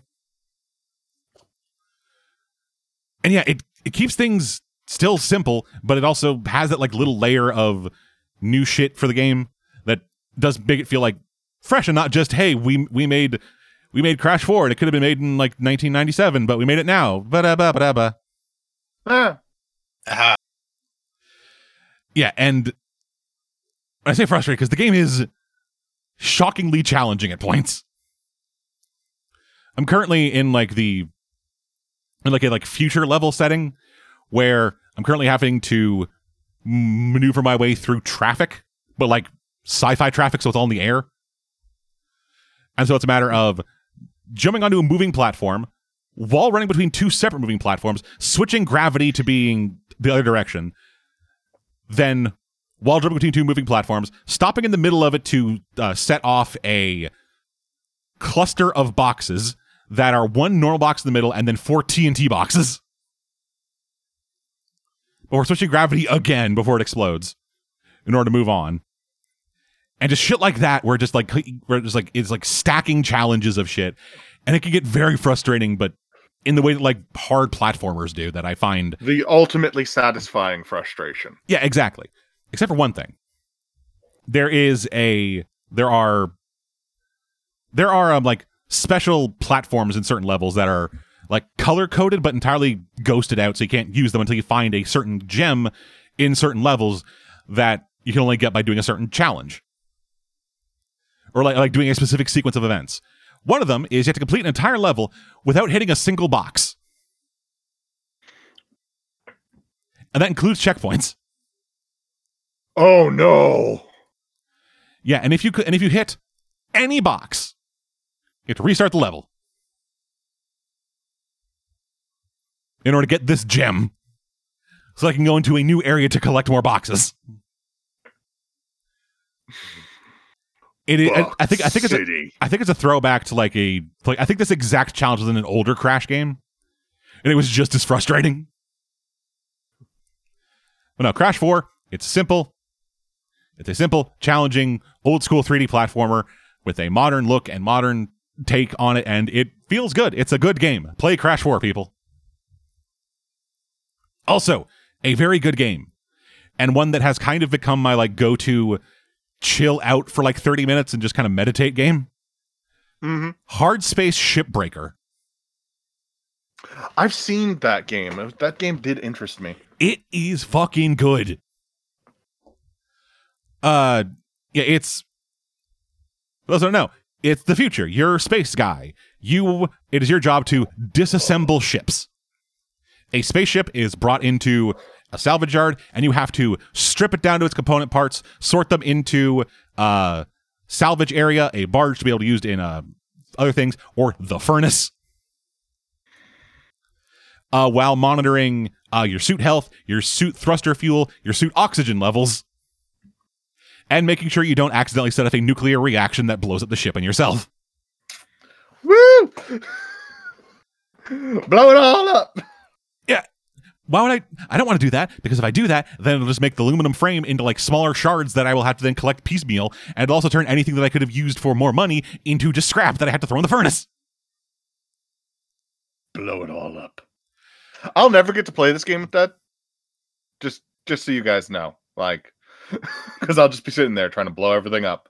Yeah, the whole time. Fuck you. I am $1 billion in debt. I need to crawl my way out of this hole. Because yeah, I'm playing the story mode primarily. And yeah, the story mode it's the future. So it's obviously a horrible corporate run government thing where they treat you like shit. Straight up, the beginning of the game is you signing release forms to work for the company that sign away your life and literally give them the right to collect your DNA, create an untold number of copies of you, and destroy the original. Because that's the thing. If you die when your ship fucking nuclear explodes, they just print a new you and put you right back to work. So you're dead, I'm guessing. Technically you're dead, but also technically not. It's kind of a ship. To your debt. Oh, to your debt, yeah. Yeah, I was like, I guess you're technically dead. It's kind of a ship of Theseus thing. Like, how many steps removed from you until the you that you are is no longer you? But yeah, and the game is like the story mode is just you going to do your job, and then other people radioing in saying like, "Hey, doesn't it suck working for a major corporation? Hey, have you heard about a thing called a union?" And then the corporation. I think this game has an intended message. And then the corporation finds out about it and sends a middle manager up to get you to no longer talk about union stuff. I wonder if this game has a message. Yeah, it's environmental. Because you're in space, where the environment obviously. is. You gotta care about all the space trees. All the space trees. But no, it's just fun. I like. It kind of gives me the feeling of like reverse building Legos. Oh, I see. We're on opposite sides of the battlefield then. Yeah, because you're not building a ship, you're taking it apart. I actually enjoy taking Lego apart. It can be a lot of fun, just taking each piece, sorting them into their individual sections. You would love this game. Because it is just that. It's just you out in the fucking vastness. Blow it all up. It's just you out in the vastness of space. Well, I say vastness of space. You out in the middle of a kind of cramped, glowing ship harbor in the vastness of space in Earth orbit. Just ripping a ship apart, using like tethers and a like grav gun in order to launch a fucking piece of aluminum siding into a collection tray, which then yanks the other pieces of aluminum siding into the tray, and then like diving headfirst into like a thruster housing in order to get through a sheath of fire that's kind of being burned through by rocket fuel in order to eject all the rocket fuel and break the housing into two halves. You can collect those separate.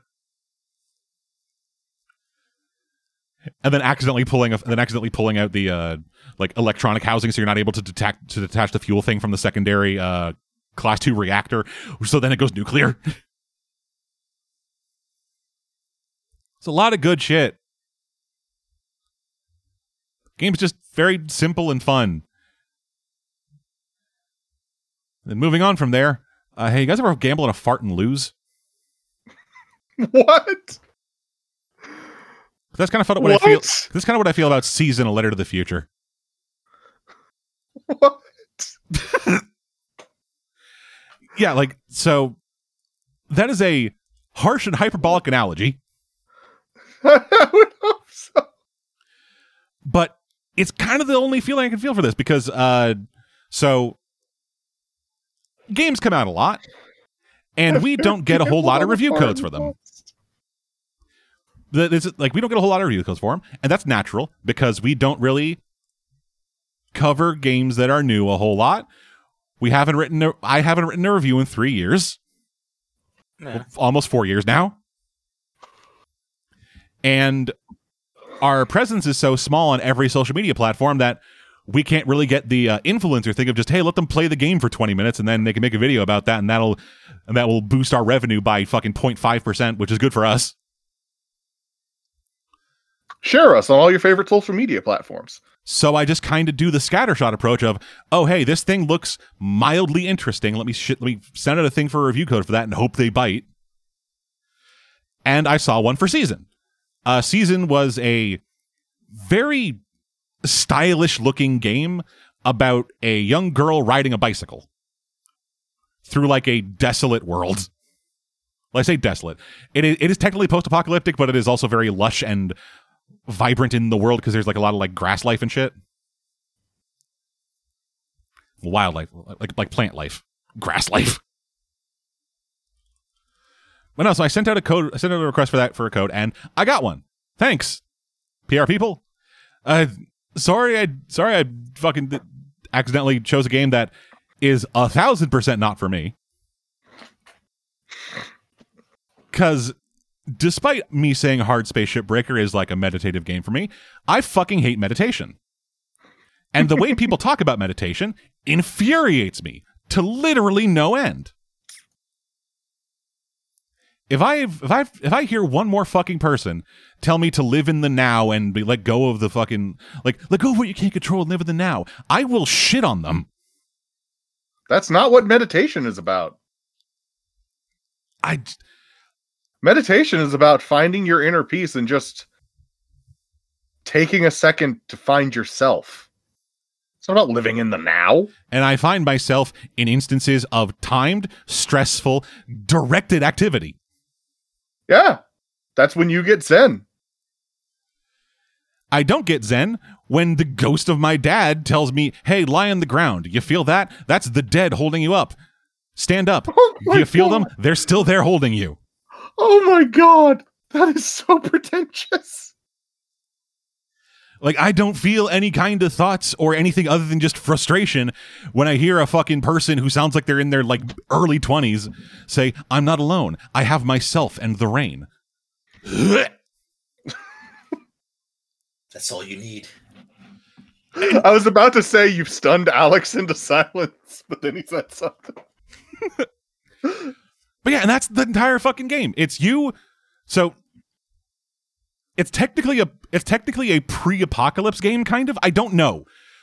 So it's in another world. It's in another reality where the season is ending. In this case, season means like an era.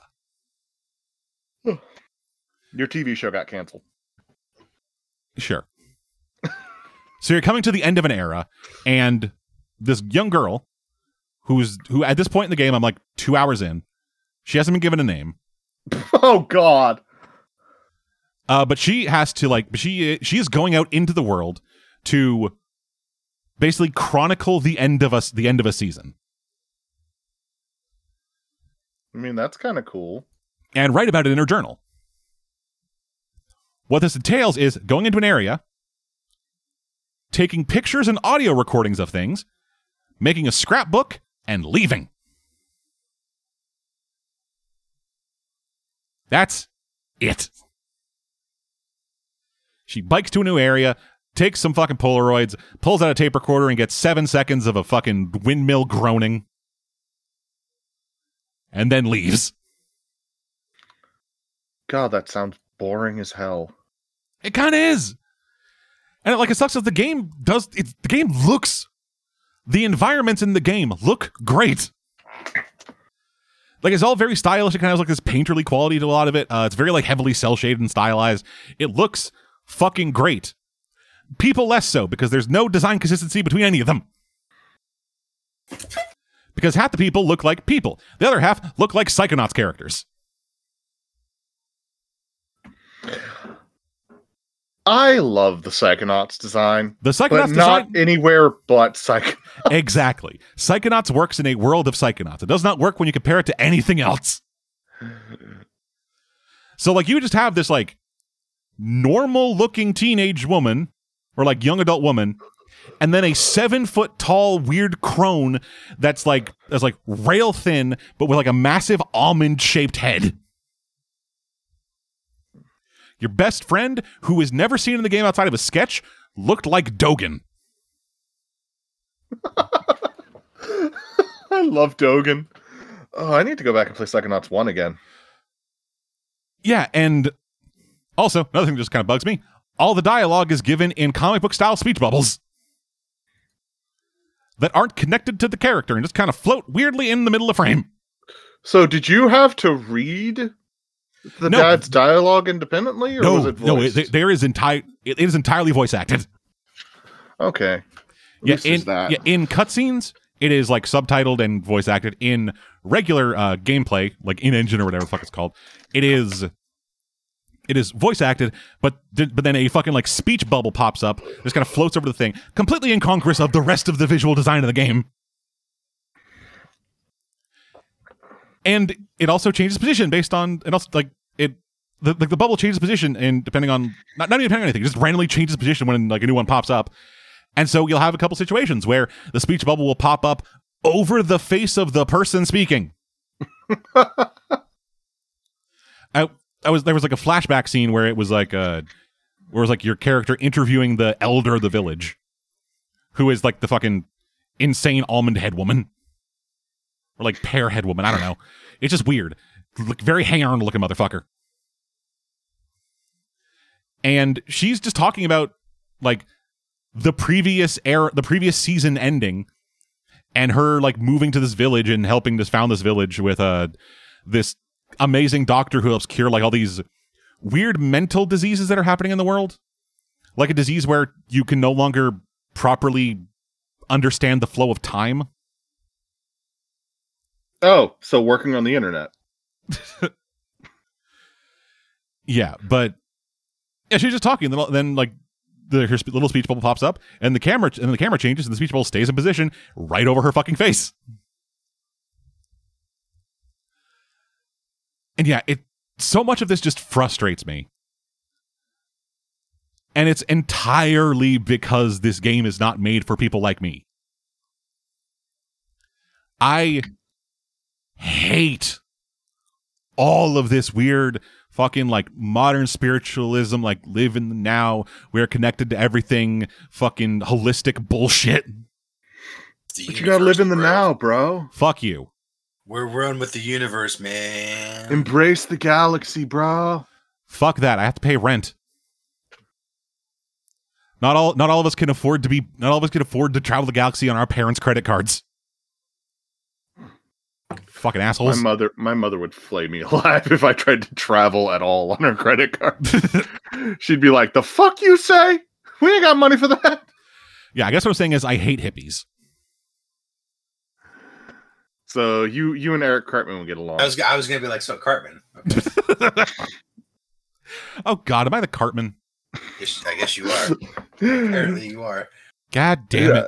I just need to hear a "screw you guys, I'm going home," or "respect my..." Oh no, you say "respect my authority" every time you run a game. I've said it like once to you. Okay, well you say it to us a lot, so. I've never once said "respect my authority." No, but you've implied it. There's a difference. Anyway. You imply it to me and James all the time. Anyway. Final thing I have to talk about. And it's good. It's unabashedly good. No qualifiers, no fucking nothing. This is just a good goddamned game. Hi-Fi Rush. This game is fucking incredible. And I'm not sure how much of it, but a small percentage of it is due to the fact that it was shadow released. Just straight up, it was released 2 hours after it was announced the game existed. So we didn't have endless speculation of like, oh, hey, when's this game going to be good? What's it? We didn't have a hype train going. We didn't have anything. And that's kind of might be an issue I have with like some other game stuff is like the reason games keep being released unfinished is because of hype. People get too excited and they get rabid and they get violent. And then they do level death threats. Yep, and then it's just like, hey, we gotta put the game out. We don't want people. I don't want people to send another box of knives to my home. You got knives? I got donkey shit. Honestly, I'd take that. I have so many knives. One of them I'll take the knives. One of them was sticky. You can keep that knife. I'll take the rest. But yeah, Hi-Fi Rush is a character action rhythm game. So it's like a Devil May Cry or a God of War or a Bayonetta, but to rhythm. And it works so fucking well. It is...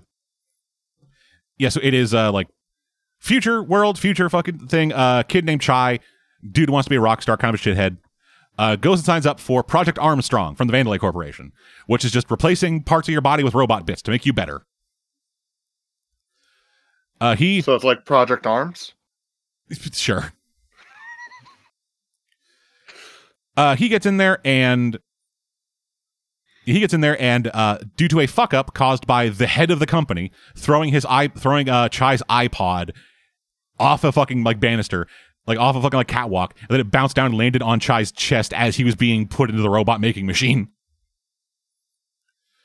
Chai was given a robot arm, and his heart was replaced with an iPod. Okay. And then because of that, the entire world began moving to the beat. It's literally just like a 4/4, just like regular beat that the entire world moves to. Does it really move to it, or is this just how he's perceiving it? Yes. Yes. I have been working with Dead too long. Yeah, like every step you make is to the beat. Every single thing that moves in the world moves to the beat. Every attack you and the enemies make goes on the beat. The HUD pulsates on the beat. Everything works to hammer into you that this is the rhythm of the world. This is how it goes. And if you want to like be good at the combat, be good at the rhythm. The rhythm doesn't change because it's like just a fucking metronome basically. Feel the rhythm, feel the rhyme. Yeah, like the world's basically just a metronome going, just kind of like, just standard like tick, tick, tick, tick. And then that's how everything is timed. Everything is timed to that metronome, including like half beats and like the pauses and like. I have never been this comfortable at a DMC style like character flashy combat system. So, because like I've never been able to like properly gauge when the pause is, because you'll sometimes get combos where it's like XX pause XXX. Oh yeah, I suck at those. Yeah, with this, there's literally a metronome keeping track of where the pause is. That's pretty cool. And so I was able to get through this with like way better skill ranking than anything else I've ever done in any fucking like game like this. Because this is very much a Japanese style character action game where after every combat encounter, you get a grade ranking. But they don't grade like damage taken, damage dealt. They grade how many points you did, how much you were on beat, and then how much damage you took. And that's it. Grade on rhythm. I got so many S ranks on rhythm. And yeah, it's a lot of fun, and like the animation is so lively and full of energy.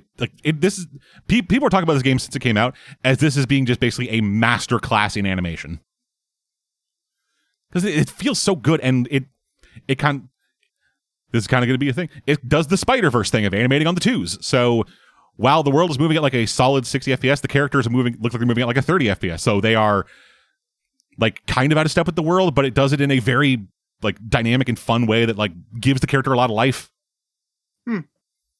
And it's every character because you end up building the fucking squad. I'm not going to get too deep into it because I don't want to spoil it because I want people to play this game. But yeah. I suck at rhythm games, so I believe there is a mode that lets you just kind of smash buttons and not do the rhythm. well, then I'm losing the point of the game. And if you do suck at rhythm, you can straight up put an actual metronome on screen. That's hilarious. There are so many accessibility options there's so many accessibility options and just ways to hammer the rhythm into you. And it's also, and like, it is so fucking good with the music too, because like the majority of the music is original sounds for the songs for the soundtrack. And they all like flow in together really well, and they all like kind of have a very similar energy, but still feel like different songs. And they're able to like loop into themselves super well, and then those transition into like licensed songs, like Cage the Elephant and the fucking Prodigy are in this. And Nine Inch Nails, and it's great, and it all Finally, one I rhythm. recognize the name of. You know 9 Inch Nails? I know the name 9 Inch Nails. But yeah, the music is great. Like when they use the licensed music is like incredibly appropriate and always works super well, like hype up the moment no matter what the moment is. Because it goes from, hey, here's a pretty good song for the soundtrack to here's a song you know. Like fucking Invaders Must Die began jamming. I was like, oh fuck yeah, dude. That's a song by The Prodigy. I like music. Can you tell? He's been trying to get me into it. It's mostly been kind of working a little bit. Fuck yeah. War of attrition, baby. First wrestling, then music.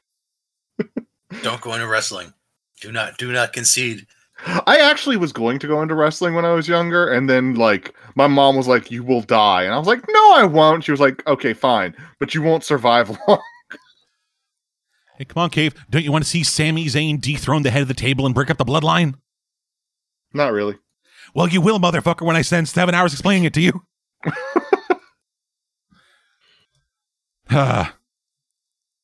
Hi-Fi Rush is fantastic. My only minor nitpick with it is so when you like hit stuff on beat, it is the character, like there is literally, so Chai's kind of insane in that he imagines himself a rock star. Like that is his thing. He straight up says, hey, I am a rock star. I'm gonna do this, gonna do that. And like the tutorial stuff that happens is literally Chai going inside of his own head, where he ends up on a stage in front of a cheering crowd going, Chai, Chai, Chai, as an announcer explains over the PA system how the fighting system works. And whenever you do stuff on beat, you hear that crowd going, Chai, or like, yeah. And sometimes the sounds like that do help let you know, hey, you're on beat, you're on rhythm, you're doing good. They do kind of clash with the music a little bit. That is the minorest of complaints. That is the only issue I've had with the game so far. I say so far. I beat it. So far in, that I... Yeah, so far in the game. entirety of the game. You also get assists you can call in. It's fucking great. You have a cat named 808. Which that is also a music thing. Cave? Okay. I figured you'd explain it to me if I needed to know. It's a type of programmed drums. And bass, I believe. But yeah, Hi-Fi Rush. It's fantastic. Get it. I'm pretty sure it's like $30. I spent like 15 hours in it. Fucking love it. Anyway, Alex. So, I've been playing two JRPGs I got off Steam on the holidays that I had been waiting for quite some time, and ended up being somewhat disappointed in both of them. Okay. That's always fun. So the first game is Chained Echoes, which is... I've heard about that game. Yes, it's like a throwback to the 16-bit era JRPGs like Chrono Trigger. Literally, the game opens with you literally waking up in Chrono's room and Chrono Trigger and Chrono's mom walking in and going through the introduction, but then it turns out the guy is dreaming, and he's actually on an airship, just going into war. Okay. And and then as it flashes through all of the main characters' introduction scenes, and another guy is in a market where many like ultimate weapons from Final Fantasy are for sale that you could pick out to buy, except it turns out somebody stole all your money, so you can't buy any of them. So it's that kind of game. Okay, it's a game made by people who are fans of the thing they're making and want you to know it. Yes. Those can always be hit or miss. Except there's one somewhat problem I had with the battle system, which is there's a gauge in it, and the gauge goes up or down based on actions you take. Like if an action on the turn-based bar is yellow, that means if you hit it, the gauge will go down. But if you hit anything else, the gauge will go up.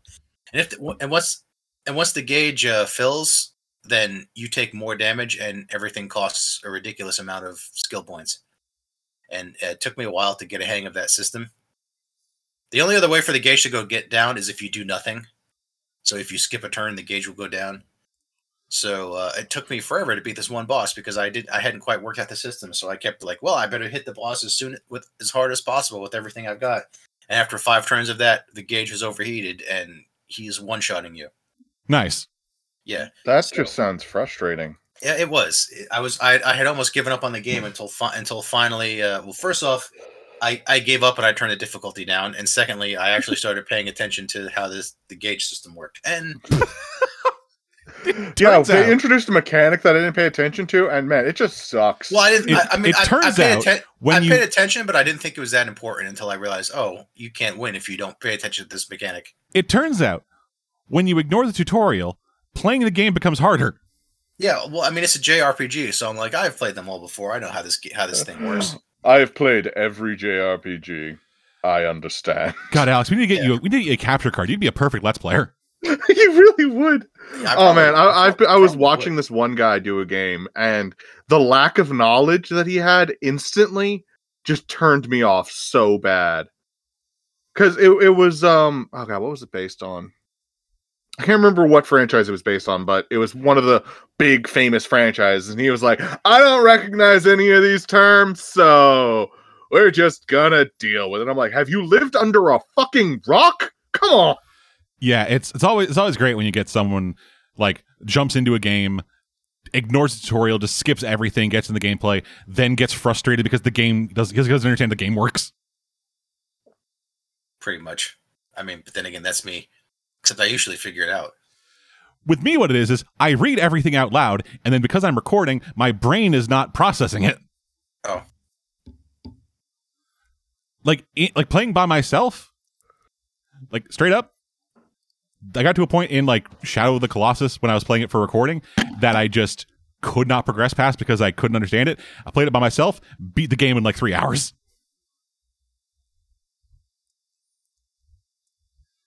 Because like recording anything breaks your brain in a weird way because you're like focusing on too many different things and then nothing gets processed. Can't focus. It is the Let's Play curse. Yeah, it's why it's always good to Let's Play with another person because then you have two brain cells rubbing together. No, we share a brain cell. Yes, but the movement generates electricity. Yeah, I killed most of mine with alcohol. So yeah. And apparently I was not alone. It's just a lot of people are like, this game is surprisingly hard for a classic JRPG throwback. Isn't that, the way? I will show you the way. I don't know. I found most JRPGs from the 16-bit era pretty easy once you figured out, how to work things, everything. It was like how much grinding you needed to do. How much grinding you need to do, like what attacks are the strongest. Like you don't have much to work with as far as healing early on, so that's like a big problem. Oh, I hate that. I really, really hate that in video games. It's like, yeah, we're just gonna bogart all the healing so that that way it's challenging. Yeah. if your weapons deal the same amount of damage, but the enemies have 7 times as much health, that means it's harder. And also, there's one guy that's acting really suspicious, and it turns out his skill tree is like half the amount everyone else's is, which means he's probably going to leave.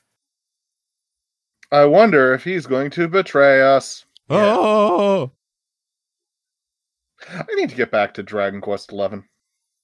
And I need to get like and- a Dragon Ishin. and another reason I picked up this game is because it turns out you can pilot giant robots in it. Of course. Except so at the beginning of the game, you have the giant robots for one fight, and then they get blown up. And 3 hours later, I have not found a single one to replace them with. Hell yeah, baby. Yeah. So I guess that's missing some points there. So, but I mean, for a while, I basically gave up on it. Once I figured out the mechanic and finally beat that boss, I might go back into it. But it's been, that was basically as far as I got before I tried looking at the other game that I had bought, which is another game I had been waiting for a while, it was the remake of Romancing Saga. It's the remake of Romancing Saga Minstrel Song, which was a remake of Romancing Saga for the Super NES, which never came out in the US. Okay. I feel like I've heard of Romancing Saga before, but It's one of those big JRPG franchises that didn't come out in the US. So unless you were handy with fan translations, it only started coming out officially recently with the remasters and remakes. okay, no, I think the only reason I know this game is because a group of Twitch streamers that I watch were watching like a press conference and Romancing Saga got mentioned in it, and someone misread the title as Romancing Salsa. That's one way to do it. And that is the only thing I know about this game. Yeah. So, well, no, it came out in the PS2 era, but I somehow missed it. Because I haven't played every JRPG back then. Came out in North America in the PlayStation era? It came out in North America in the PlayStation 2 era in like the early 2000s. Okay, yeah, because looking at like stuff about it, the game originally came out in the Super Famicom. Yes, but that never got a release. Yeah, it wasn't released in North America until 2005. Yes. And the remaster I did not get it back then. The remaster came out December last year. Yes, it did. Alrighty, I'm all caught up. Yes, and it was so when I first saw the remaster, I was like, oh, good, I can finally play this game. I wanted to play this game for years, but it became really expensive. And also, I no longer had a working PS2 because it broke. Yeah. Those things do that. They weren't designed to last 15 years. Yeah, no, most things aren't. I'm surprised my PS3 still works, and every time I boot it up, it makes a sound that makes a sound that makes me nervous. Is that is that one of those like a Spider-Man font PS3s? No, it's just the PS3 Slim, which I got as a present when I graduated college. My fucking 13 years. Yeah, back in the day, my fucking stepdad won a PS3 Slim and just gave it to somebody else. So I got one of these. Hey, buddy, you want it? Here you go. And I didn't find out till like 2 weeks later. And they were like, well, if you knew you wanted it, we would have kept it. Yeah. Well, I mean, at least it wasn't one of the early models, which were stupid expensive. Yeah. $600 for a fucking 25-pound VCR. There's a reason I didn't get a PS3 until a while after it came out, and that was because it's like $500. No. Yeah, I didn't get a PS3 until I had a PS4. So And the other reason I got the PS3 is because my grandma bought it for me. Well, that's nice of her. Well, she's like, well, you graduated college, so I'll get you something nice. Like, oh, dear, here you go. You wanted a PlayStation, right? Here you go. I said, I asked for PS5. This is a 3. Yeah, it's just 2 numbers. It's not that big a difference. Yeah, well, no, it was the latest thing back then because this was 13 years ago. It was the hottest shit. Back when the PS3 was new and my grandmother was still alive. Oh, sorry. Fuck. I mean, she's been gone for so long. I'm pretty much over it by now. Okay. I mean, she would die like 3 years after this, but it's still been like a solid decade. So yeah, I've kind of gotten over the pain by now. I thought you were going to say she died like 3 times. No, she only died once. I'd be a little concerned if she died more than once.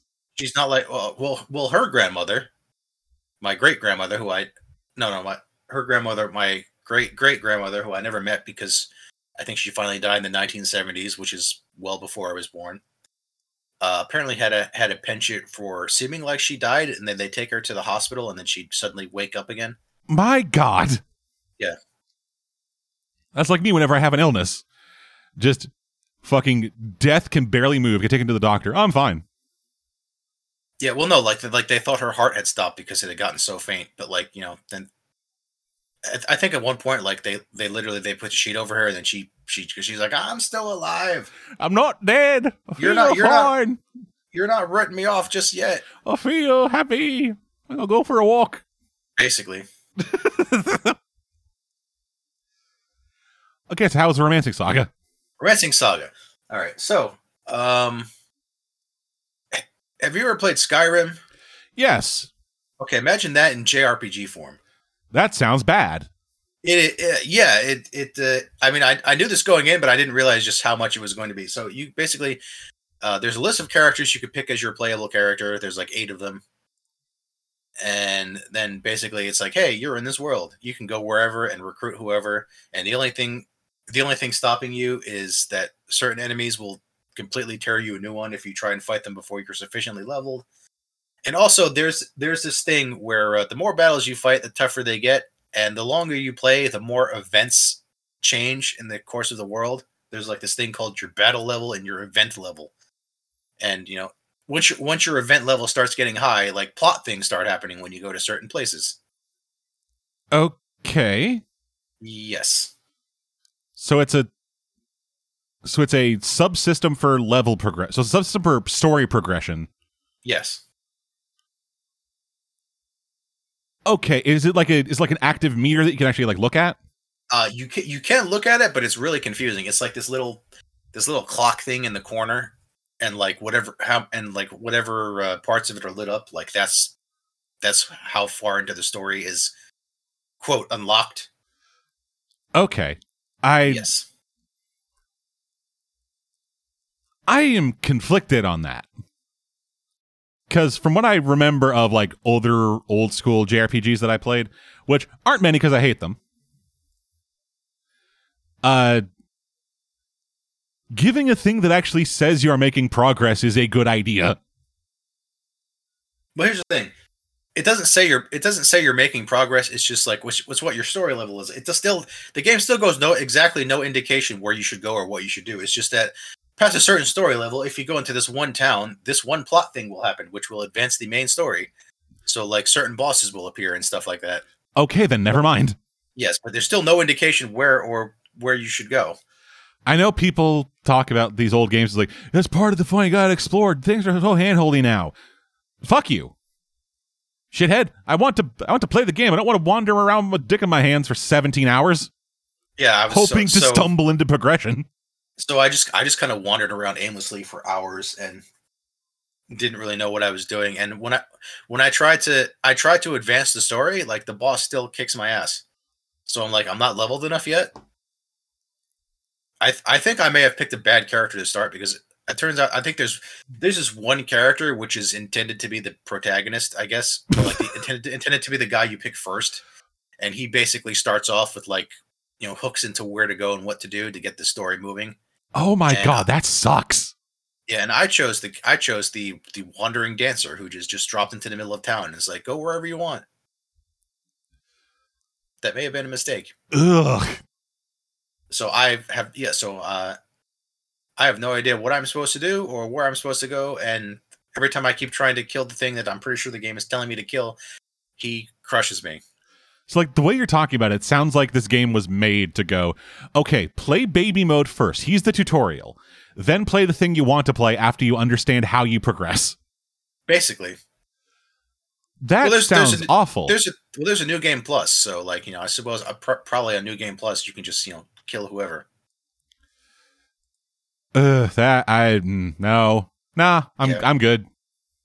And yeah, so there's and because I have seen this online, if you beat the game with all 8 characters, you get a cutscene where like all the characters are just hanging out, and they're like, "Man, this guy played the game a whole lot if he used all of us."